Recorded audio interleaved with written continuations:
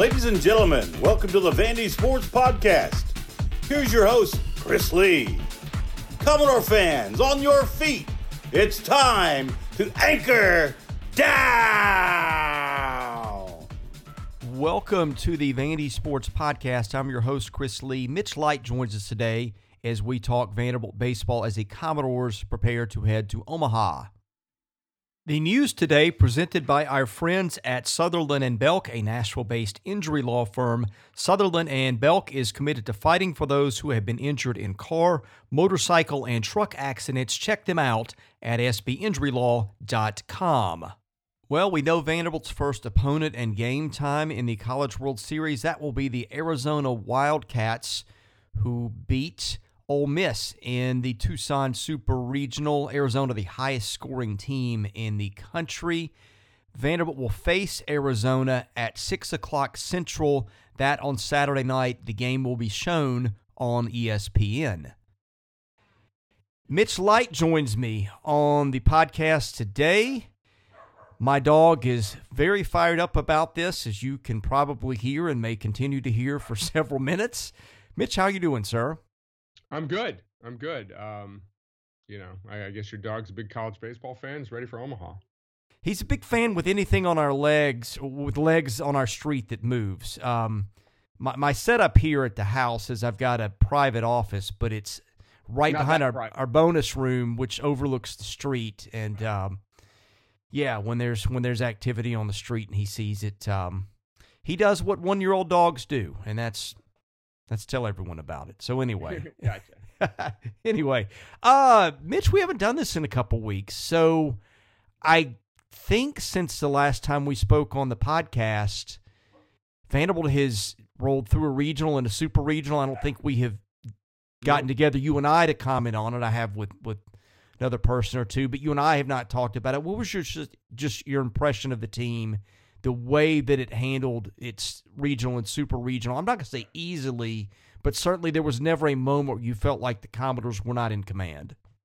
Yeah, went 5-0 against some good competition. Obviously, Presbyterian was, and we had talked about this, it was without a doubt the easiest, whatever word you want to use, number 4 seed that Vanderbilt has drawn in the Tim Corbin era. And quite frankly, Vanderbilt was due for that. One of those where you really didn't have to worry about it too much. And Georgia Tech was a very, very good offensive team. We saw that all weekend. They could swing the bat and put some pressure on the Vanderbilt staff. But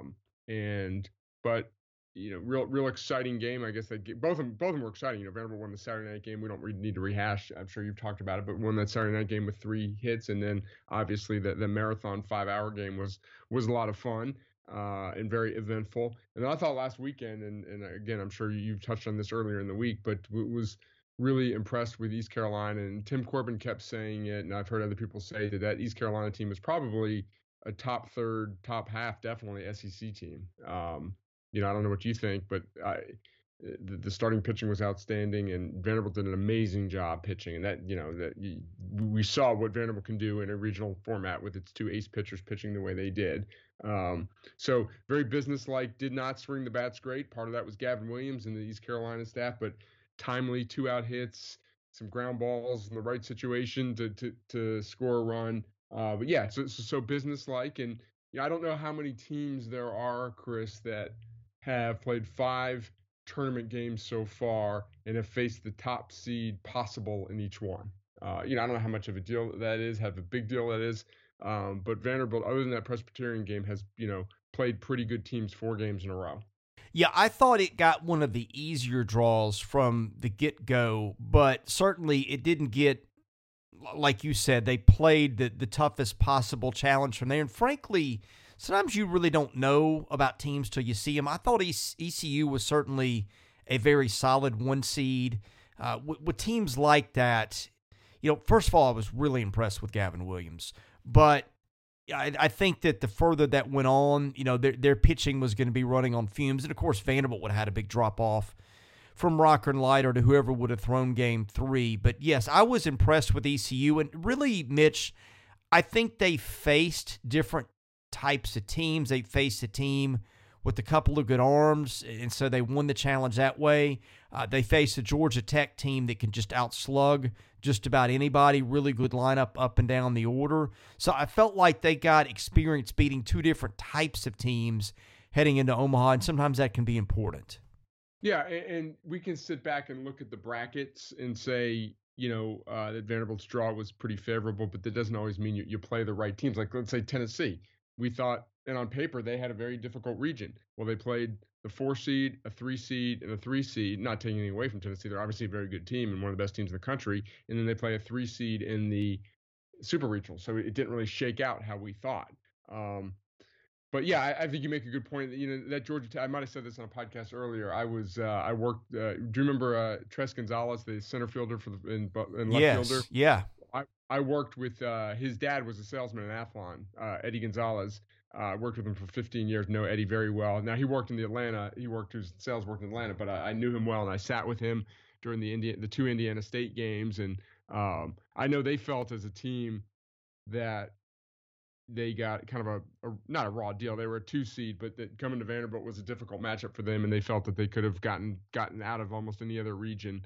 But that was a confident team that was swinging the bat well, and a lot of depth to that lineup.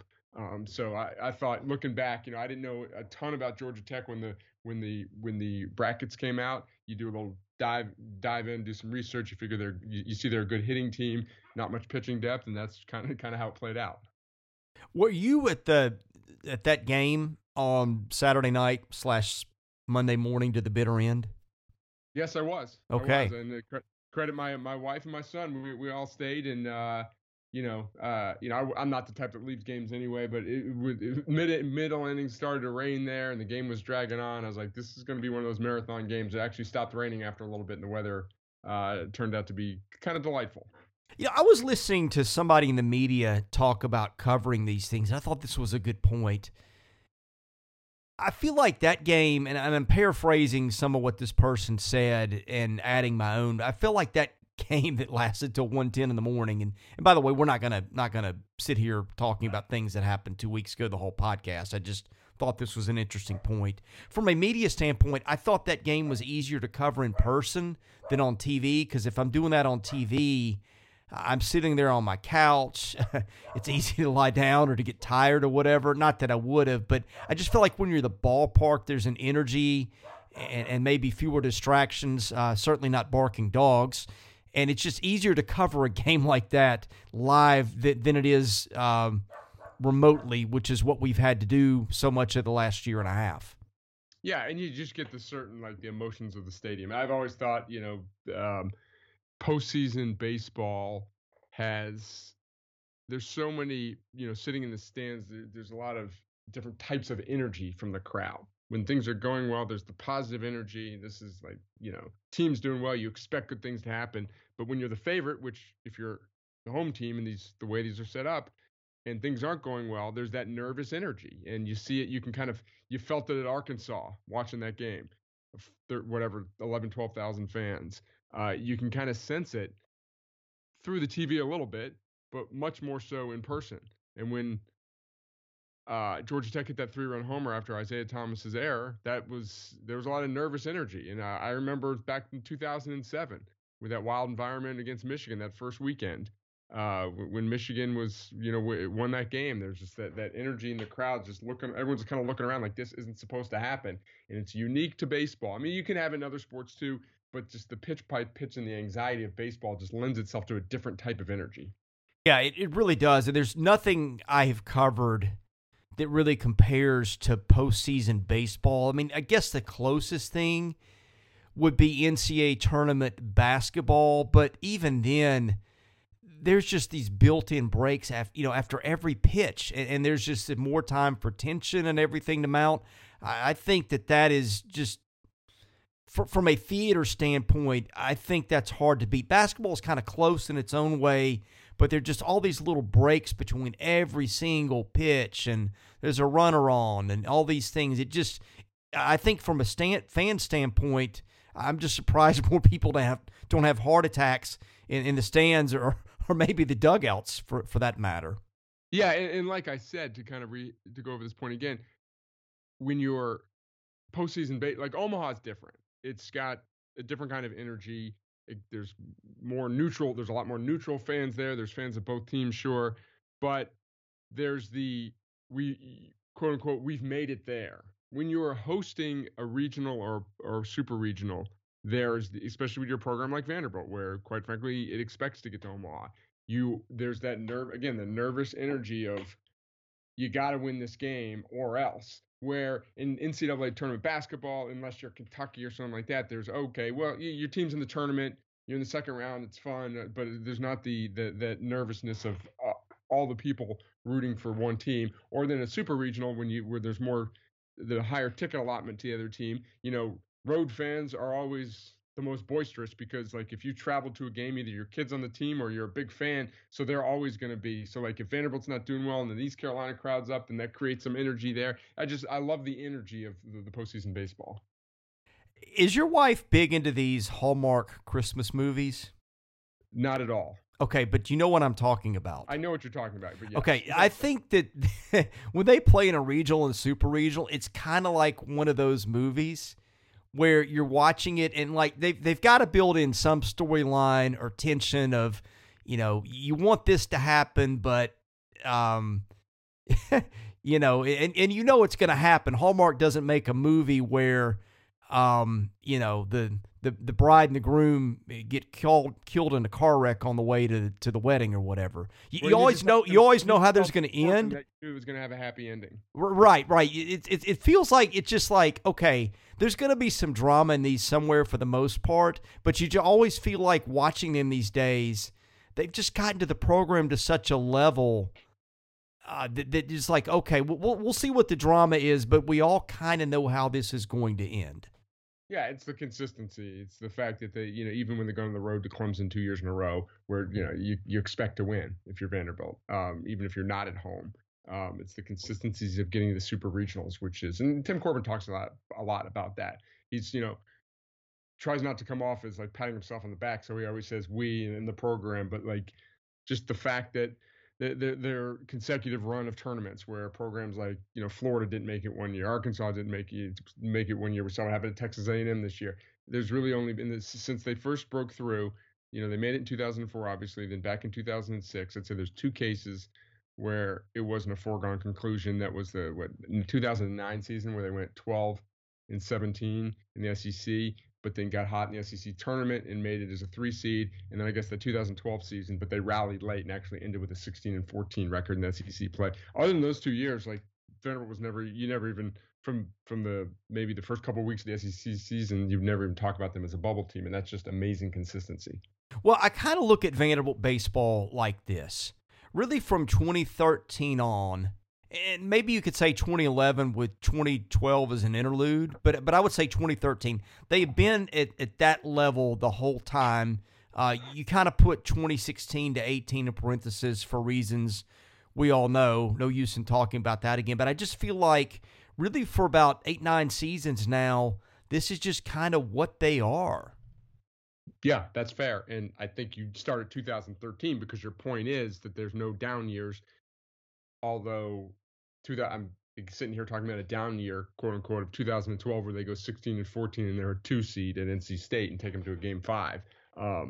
So yeah, it's amazing consistency, and especially in a sport, and basketball's like this now, but where there's so much turnover. You're losing guys after 3 years, and now you're losing more guys after 2 years. There seems to be more draft eligible sophomores than ever. So yeah, there's only so many ways we can say this, but just the consistency of being at an elite level is very impressive. I want to ask you, are you concerned about the bats heading into Omaha? Because they have hit better than they've hit over the last month, and sometimes that's just the ebb and flow of the season. They may go to Omaha and hit better than anybody. I think it's a talented lineup. I don't see a really easy out in the bunch, but the fact remains that, okay, you go back and look, they didn't hit well in the SEC tournament. They didn't hit as well against Kentucky as I would have expected them to hit. Really for about a month, they've been good maybe, but not great. How are you feeling about the lineup as they go to the College World Series? You'd obviously like to. Would it be better if it was coming off the Oregon State sweep of 2011, where it was like 11, scored double-digit runs both games? Sure. So yeah, I think there's a little bit of concern. Certain guys are hitting the ball well, certain guys aren't. Carter Young had that huge 2-out hit, but coming back from injury, he's really struggled. Um, Troy Leneve, who for about 2 or 3 weeks was as hot as you're going to find a college hitter, hasn't hit the balls well. Jack Bulger hasn't hit the balls well. These guys have proven it. So I'm not, if they go out and score, if they beat Arizona 10-3, I wouldn't be surprised at all. If they win that game 2-0, I might, I don't know. They clearly have ability. You look up and down the lineup, like you said, there's not really a huge weakness. Team still batted 297 for the season, slugged 503. For the most part, hit the ball well during the SEC season. And I wouldn't, you can't deny that the bats they haven't been swinging it great, but it's also when a team is this talented that you don't expect this to continue for that much longer. And hopefully for Vanderbilt's sake, it ends this weekend, this Saturday night, and they start swinging the bats better. Yeah, I mean, the first round matchup they got, man, did you get a chance to watch any of that super regional out in Tucson? Not every pitch, but I was definitely watching. Watched parts of all 3 games, and that's another story which I'm sure you've discussed a lot, and people, I'm sure you've talked about it. Everyone fretting about Vanderbilt's quote unquote third starter, and sure, it hasn't been a great situation. It's been up and down, but the fact that all these SEC teams are having to start a reliever in game 3 and going to closers in the 4th or 5th inning. So I think a lot of that was Arizona's bats, and a lot of that was an Ole Miss pitching staff that outside of Nikhazy is not very deep right now.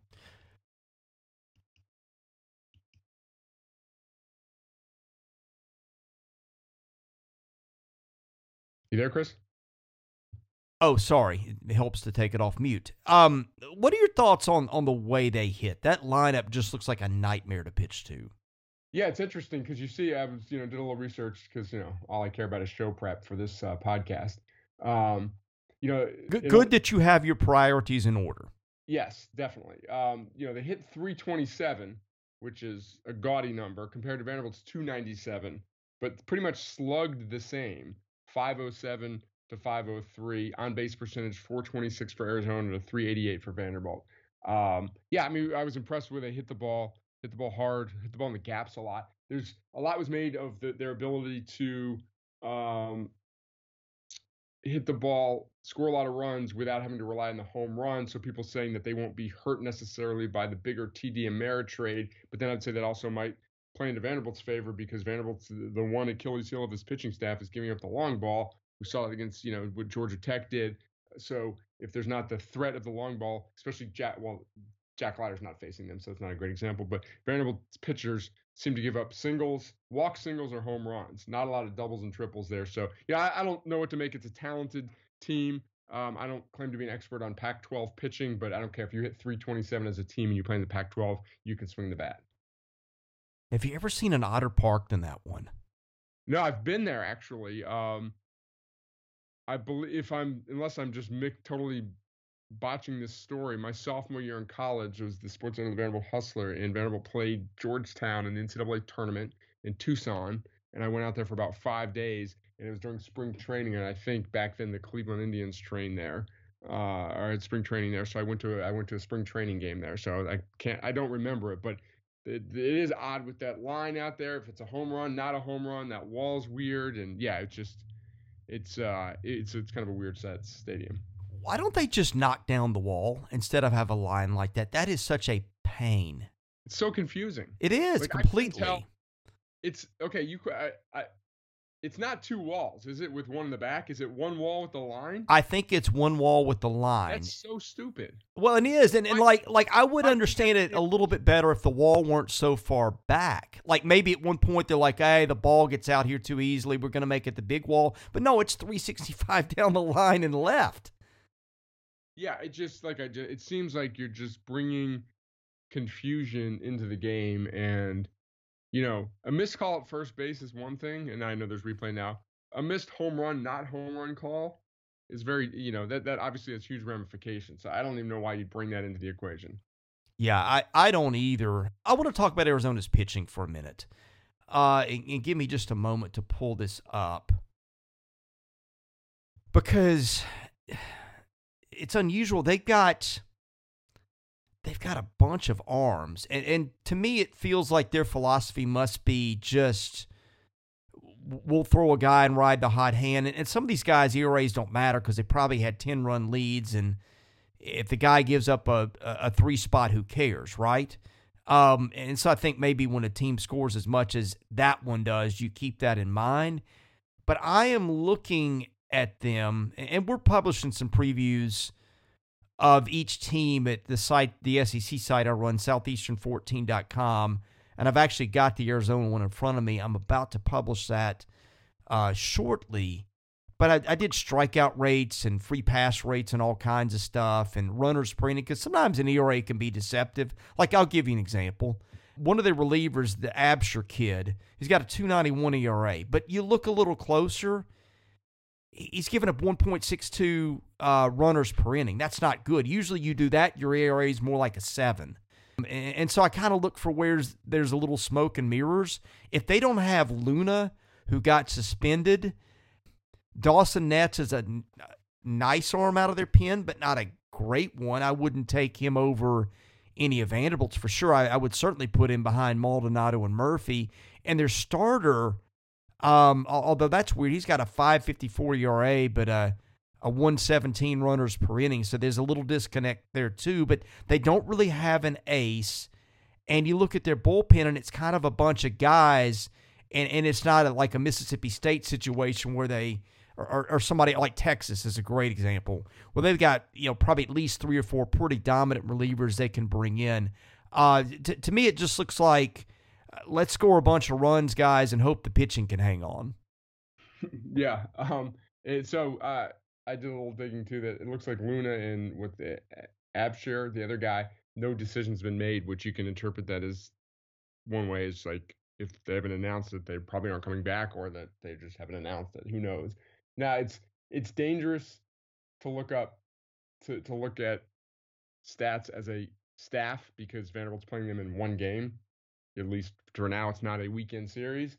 But one thing that would concern me for Arizona, and it's a good sign for Vanderbilt, I know whip, all stats are important. Big hits to innings pitch, just kind of that's a good indication to me of how good your arms are, and they have 538 innings, 536 hits, so that's not very good for a team that's ranked 5th in the country. Their 2 primary starters, 89 hits allowed in 86 innings, and then Silseth, who I guess is going to be pitching Saturdays, 105 hits in 91 innings, which compare that to what Vanderbilt's 2 starters are. Vanderbilt's numbers are obscene in batting average allowed.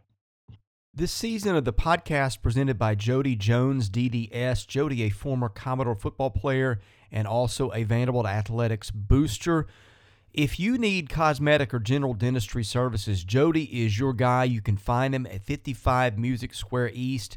I've been to his office. You've never seen anything like it in a dentist office. It really is more like a spa than a dentist office. That's by design.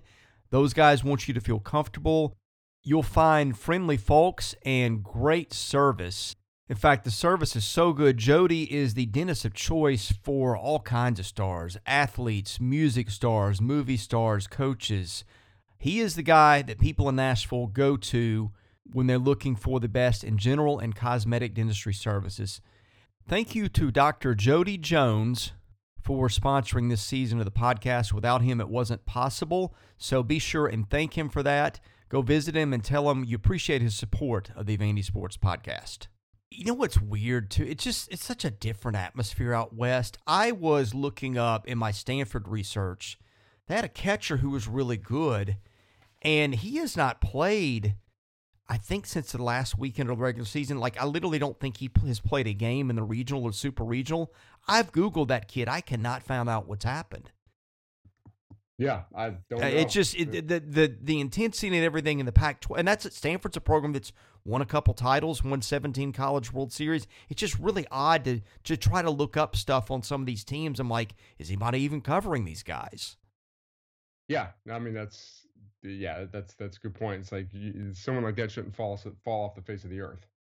I'll give you a sort of on the topic a Pac-12 apathy. I remember my brother and I went out to Stanford for the opening series the year that Vanderbilt opened up out there, and saw a couple games at Sunken Diamond. And I think I've said this on the pod before. It just was like a golf atmosphere. It's their opening series, and I'm thinking that the stands will be packed, and it's like maybe 500 people there, and they're making no noise. And then we go over to Cal because they had a midweek game.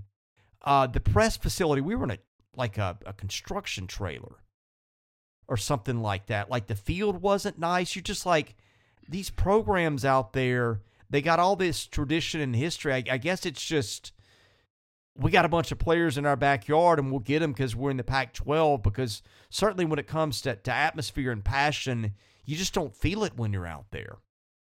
Yeah. I think, it's pretty much universal. Arizona had some good crowds for the Super Regional, which you would expect.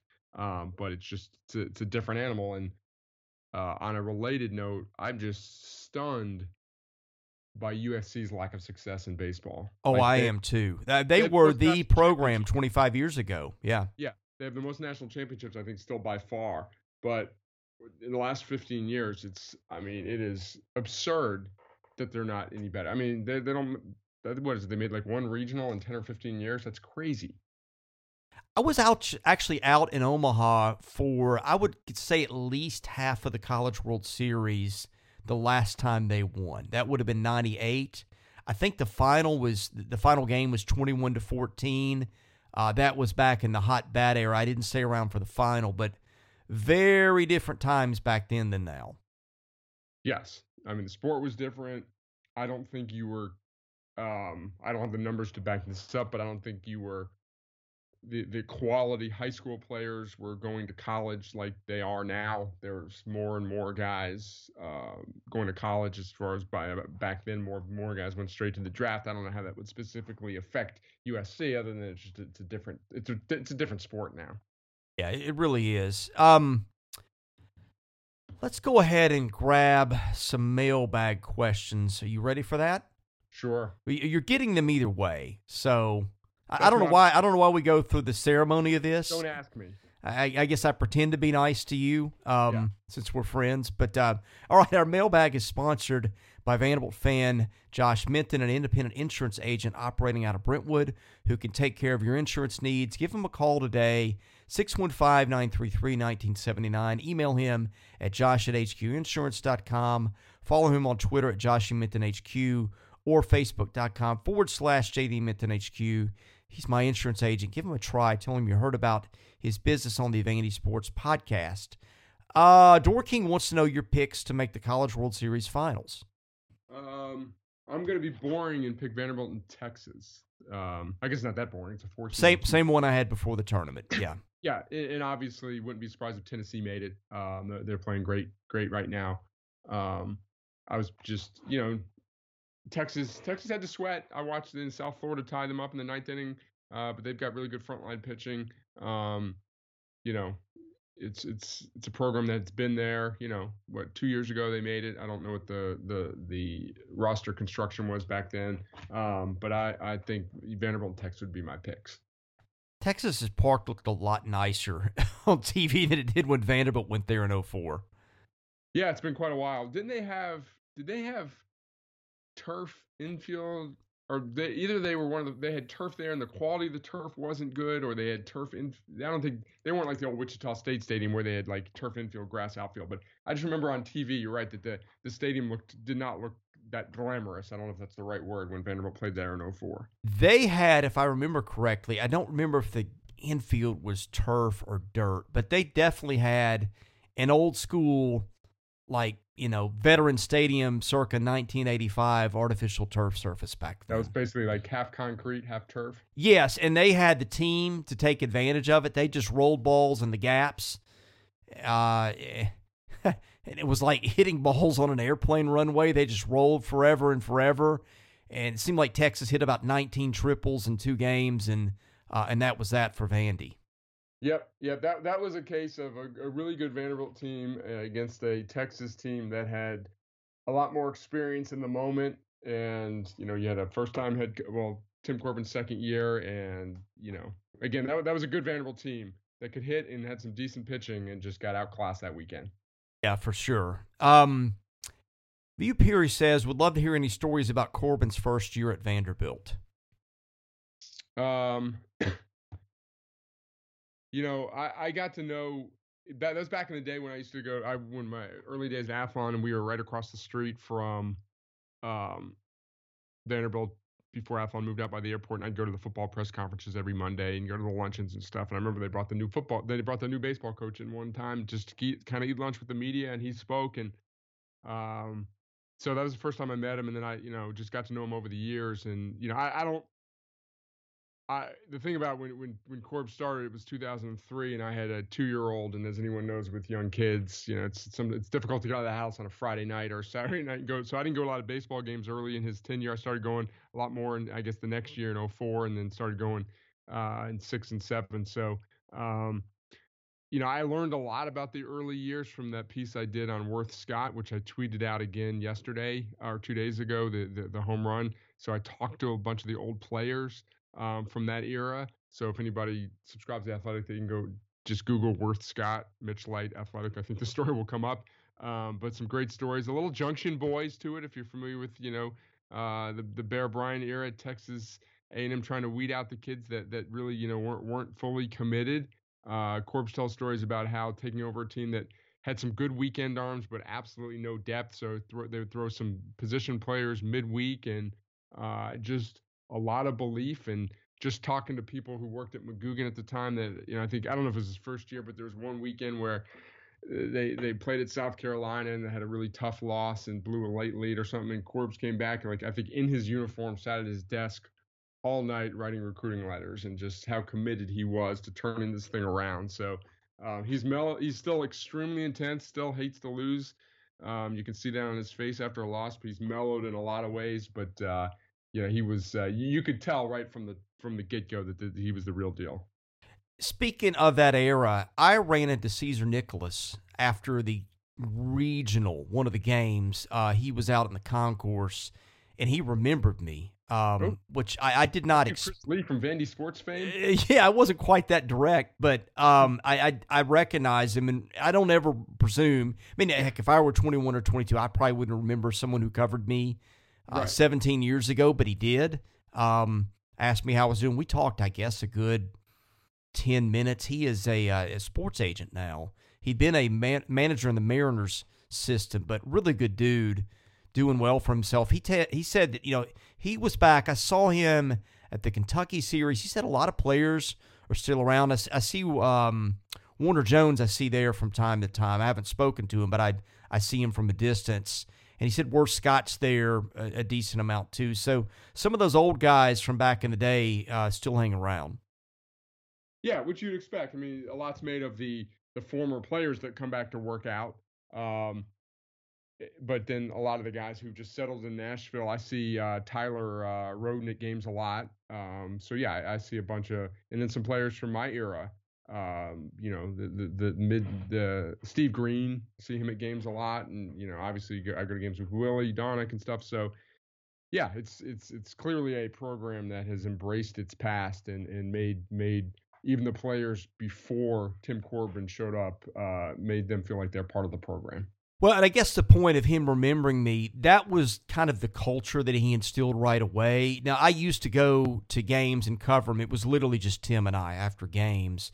And the players weren't under the spotlight. And most of them knew me by name because I was the only guy there. And it was a lot more casual and relaxed in. But, that pointed to the culture that he created right away, that like his kids would know your name and shake your hand and look you in the eye. Now, it's probably too hard for them to remember all the names because there's a bunch of them, but you could just tell that he had put his stamp on the culture from the day he got there.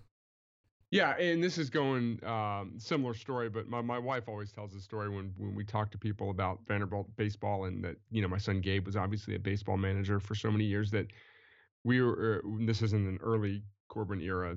We were there in 2014. We drove and got there and went to a lunch spot maybe a day before Vanderbilt played, and we're just walking in downtown Omaha, and someone yelled, "Gabe, Gabe!" And Gabe's probably what is this 2000? He's 8 or 9 years old. No, he's 10 years old at this point, and it's Vince Condi with his entire family, and introduces his family to Gabe. This is one of our bat boys, Gabe. He does a great job, and that was just my wife was just blown away by Vince and how nice he was and appreciative of what Gabe did, and just that's a story that I'll always remember. And then we saw Vince was back in town maybe 3 or 4 years later at football homecoming game, and Gabe and I were walking up Natchez Trace to Vandyville, and he saw Gabe and couldn't believe how he got a selfie with Gabe, and said he could not wait to text it to Joel McKeithen, because Joel and Vince, I guess where they stood, were always hanging out and talking to Gabe when he was a bat boy. So that's those two things always I'll always remember those.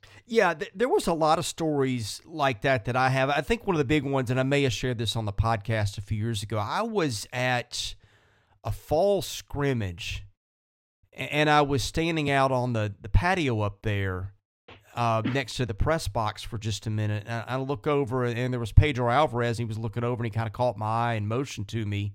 And I went over and talked to him for a minute. And I wasn't sure, because Pedro was one of those kids who was really quiet when he was here.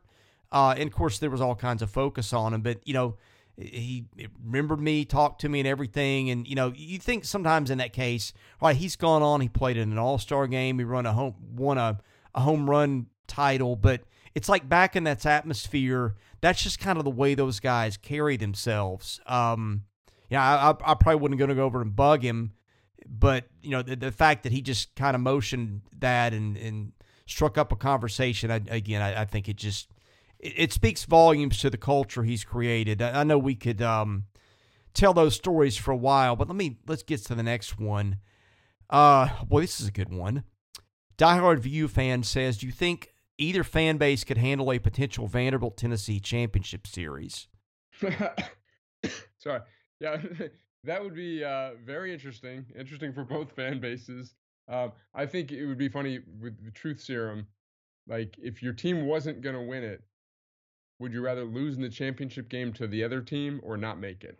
And I don't know what the answer would be for a lot of people. So, I mean, it's I listened to Tim Corbin's press conference today, and he obviously answers it diplomatically. He doesn't think like a fan; he thinks like a coach, and he's very happy for Tony Vitello and their program. It's a good program. I mean, they obviously have a good team this year.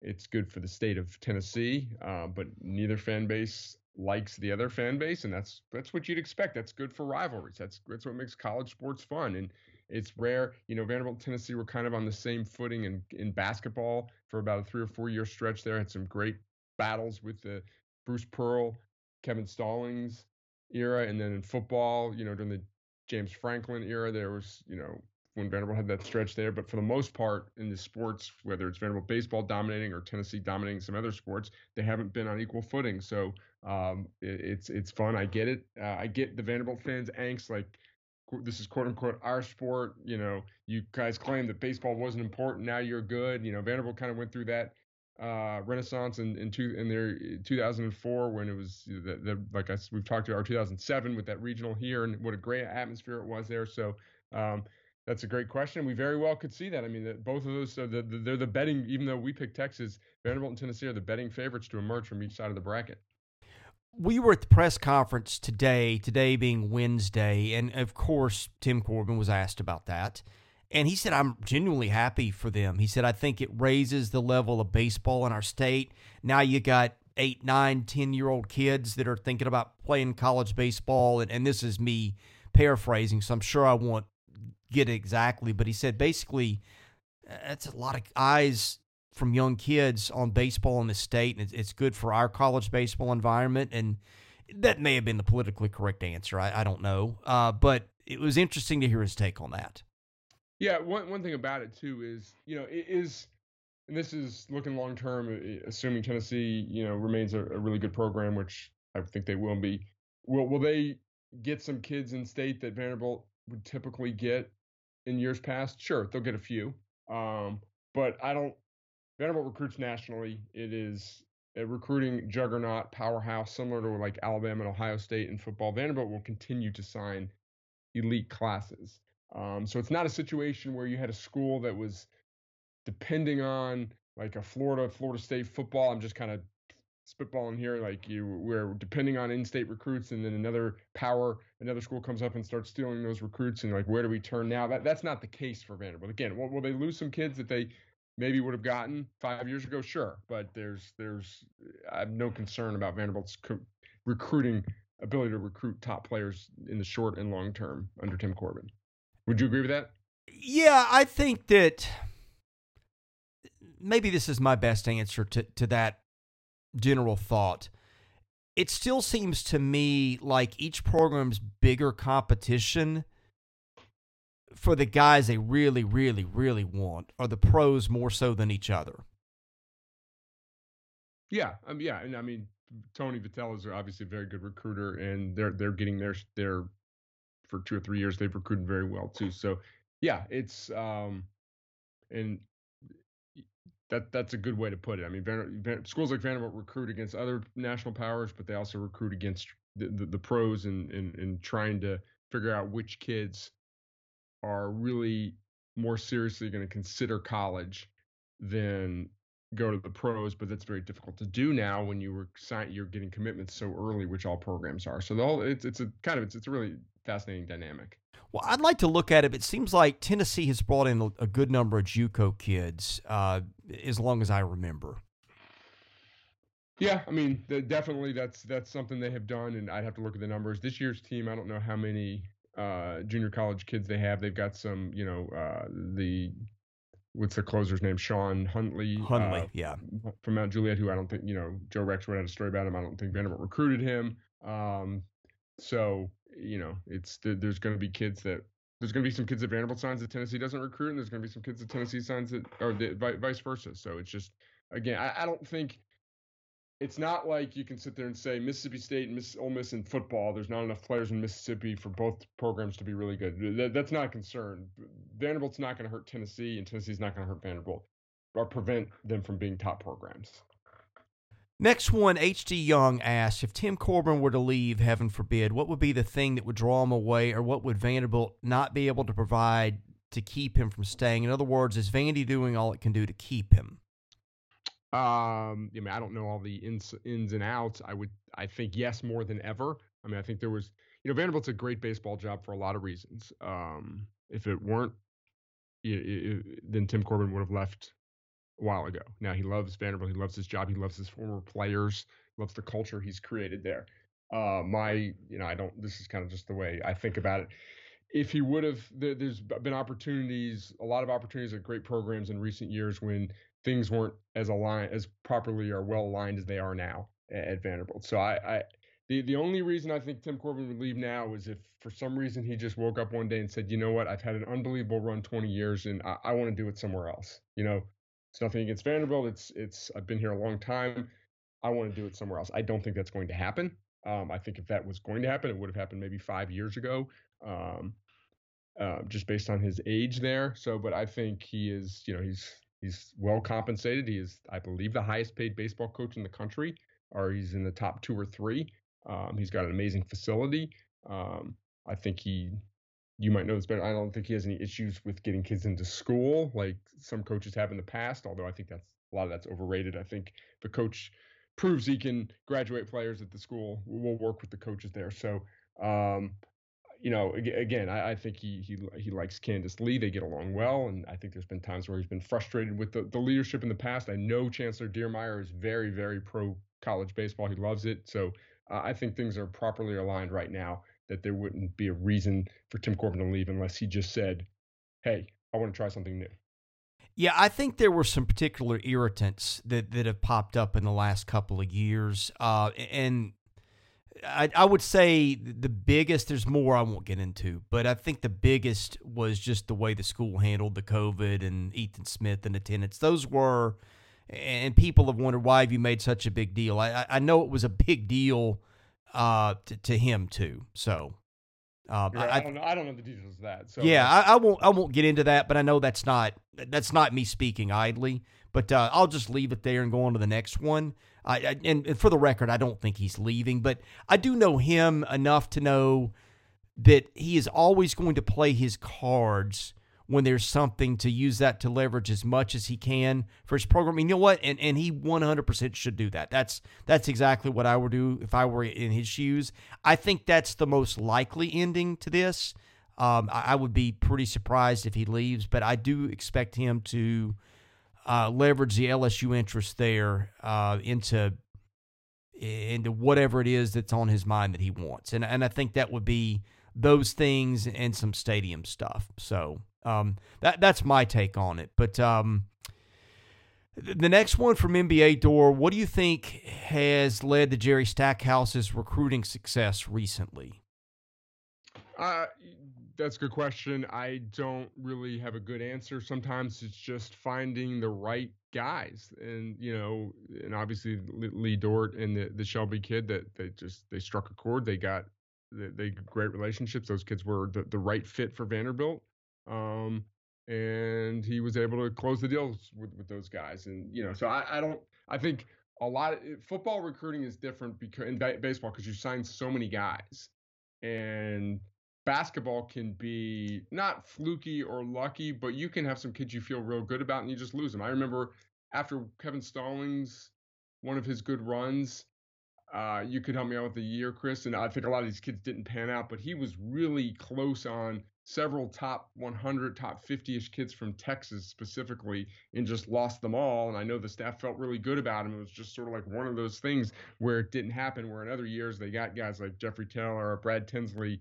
was available in the spring because he got out of his Pepperdine commitment. So sometimes in basketball, it doesn't take a lot for things to either work out really well or not to work out at all. Where in football and baseball, it's more like it's just that's just not the case with the numbers. Which period was that? I've gone blank on the period you're speaking about. Well, okay, one of them, the two of the kids was a big guy, a big white power forward from Texas, who went to Texas, and his name Connor or something. I could look up I have a bunch of athletes. I could look up Texas, and then a big shot blocker who ended up going to either SMU or Texas as well. That was back when Dan Muller was here. I knew Dan pretty well, so he would we'd talk a lot and stuff like that. So it was just one year where they thought they were really close on about 3 top 50-ish kids and didn't get any of them.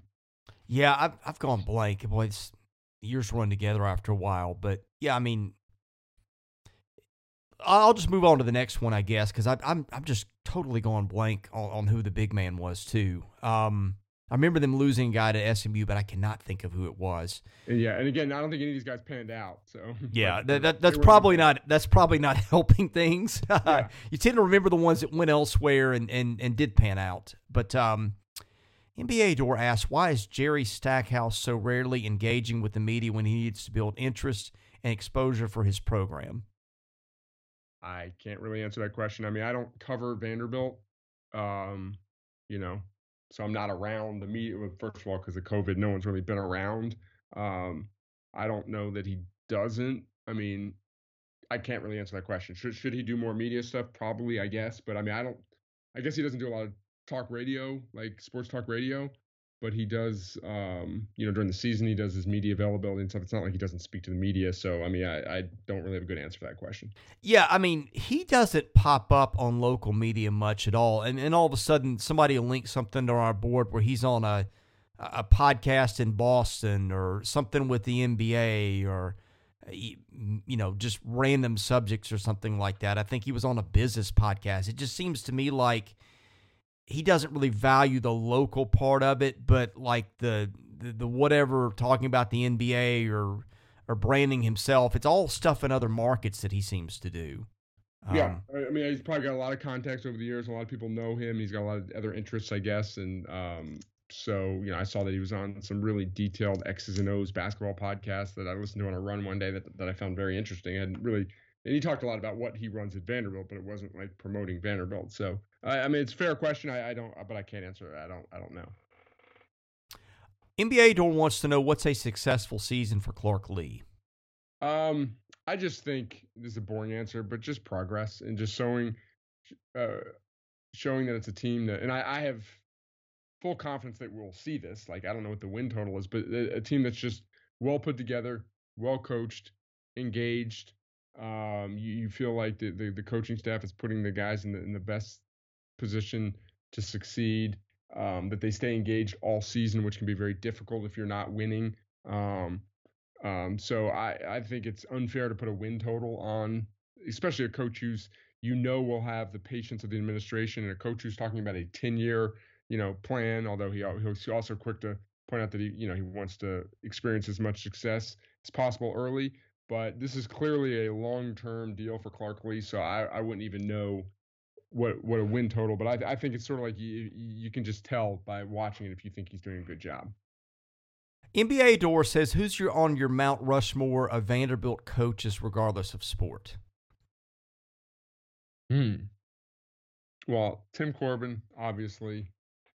Then you got to put James Franklin on there. I'm going to cheat a little bit and say from my era, from when I showed up as a student in 1989-90. I know that's not the question. I'll put Jeff McDonald on there. I'm going across all sports, and then I will put